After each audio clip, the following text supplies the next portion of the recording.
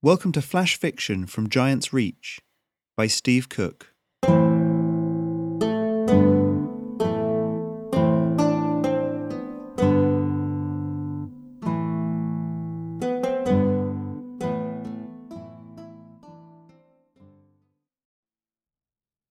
Hey, welcome back to the podcast. I hope you enjoyed last week's episode. I quite enjoyed writing it. This week's episode is about another technological advancement, and one that really lies in the paws of uplifts rather than in the hands of humans. It stands to reason that uplifts would lead the way when it comes to developing science to do with yellow dust. It's what they need to survive, after all.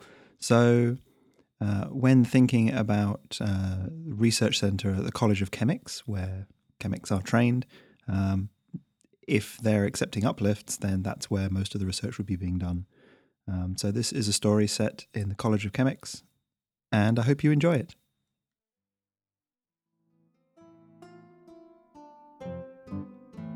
Liquid yellow.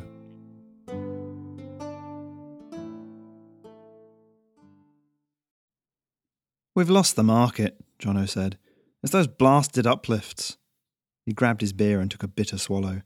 They're ahead of the curve, Tabs. His drinking partner nodded, setting his own cup down.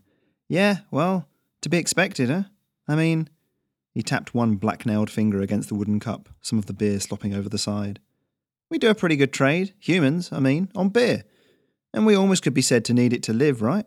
Stands to reason that uplifts would be the expert when it comes to dust. Too right. Jono drained his cup and set it down with a click. The tavern was crowded, dozens of chemics relaxing at the end of the working week. After all, Jono mused, not like there's much else to do here.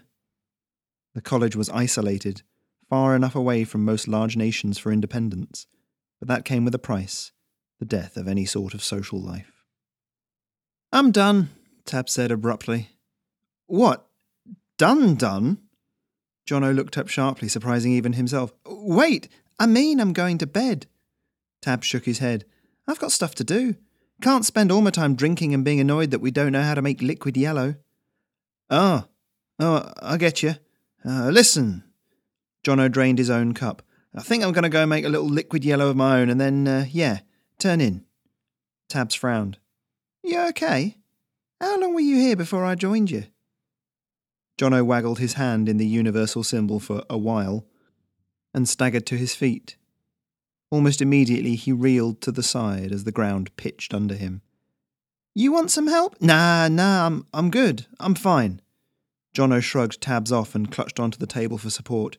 I'm good. Gonna go home. Tabs looked at him for a long moment, then nodded. Okay, man. Have a good evening. Jono nodded, watching his friend go. Then he began to navigate his way to the door that led to the outhouse. A few minutes later, he set off into the covered walkways of the college. It was a tower, many floors stacked on top of each other like dishes in a sink. In the centre, a stairwell connected everything together, and every house or classroom, every stable or lodging for an uplift, helped to support the plate above. Jono's journey from the tavern took him, more or less, into the stairwell. Uplifts, he muttered. Can't have all the money. They should be made to share their research, but no. Not to poor Jono. 5 minutes later he arrived, not at his home, 2 floors down, but at the laboratory he worked at.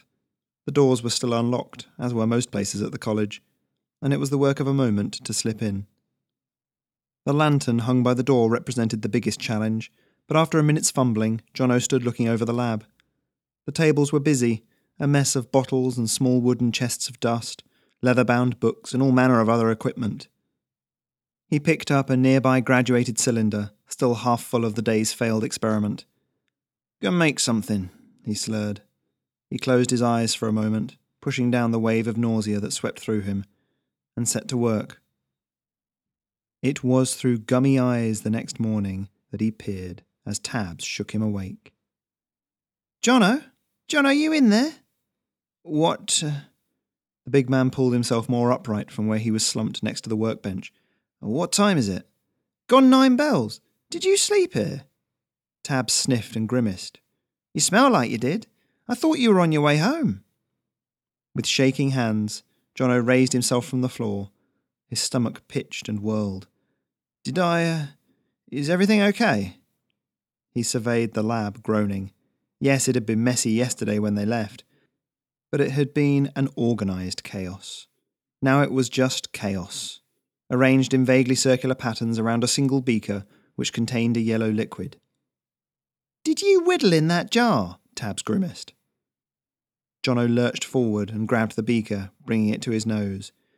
He took a deep sniff, his eyes widening. "It's yellow," he said. "Liquid yellow. And look, it hasn't separated. It's stable." Tabbs stared at him. "Give that here." He snatched the beaker and studied it. After a moment, a broad smile blossomed on his face. "I'll be blowed. It is. It's liquid yellow like those uplifts have. Pure, concentrated, stable." Jono grinned back at him. "We could sell it, ship it, no more inhaling this stuff, no more explosions." "Right." Tabbs set the beaker down and rubbed his hands together. "Let's make another batch. How did you do it?" Jono's own grin froze on his face as he stared around the laboratory and back into the blank space where his memories of the night before should have been. He said. You've been listening to flash fiction written for my Patreon, Giant's Reach. If you'd like to become a supporter, go to patreon.com/Giant's Reach, where you can find more fiction just like this,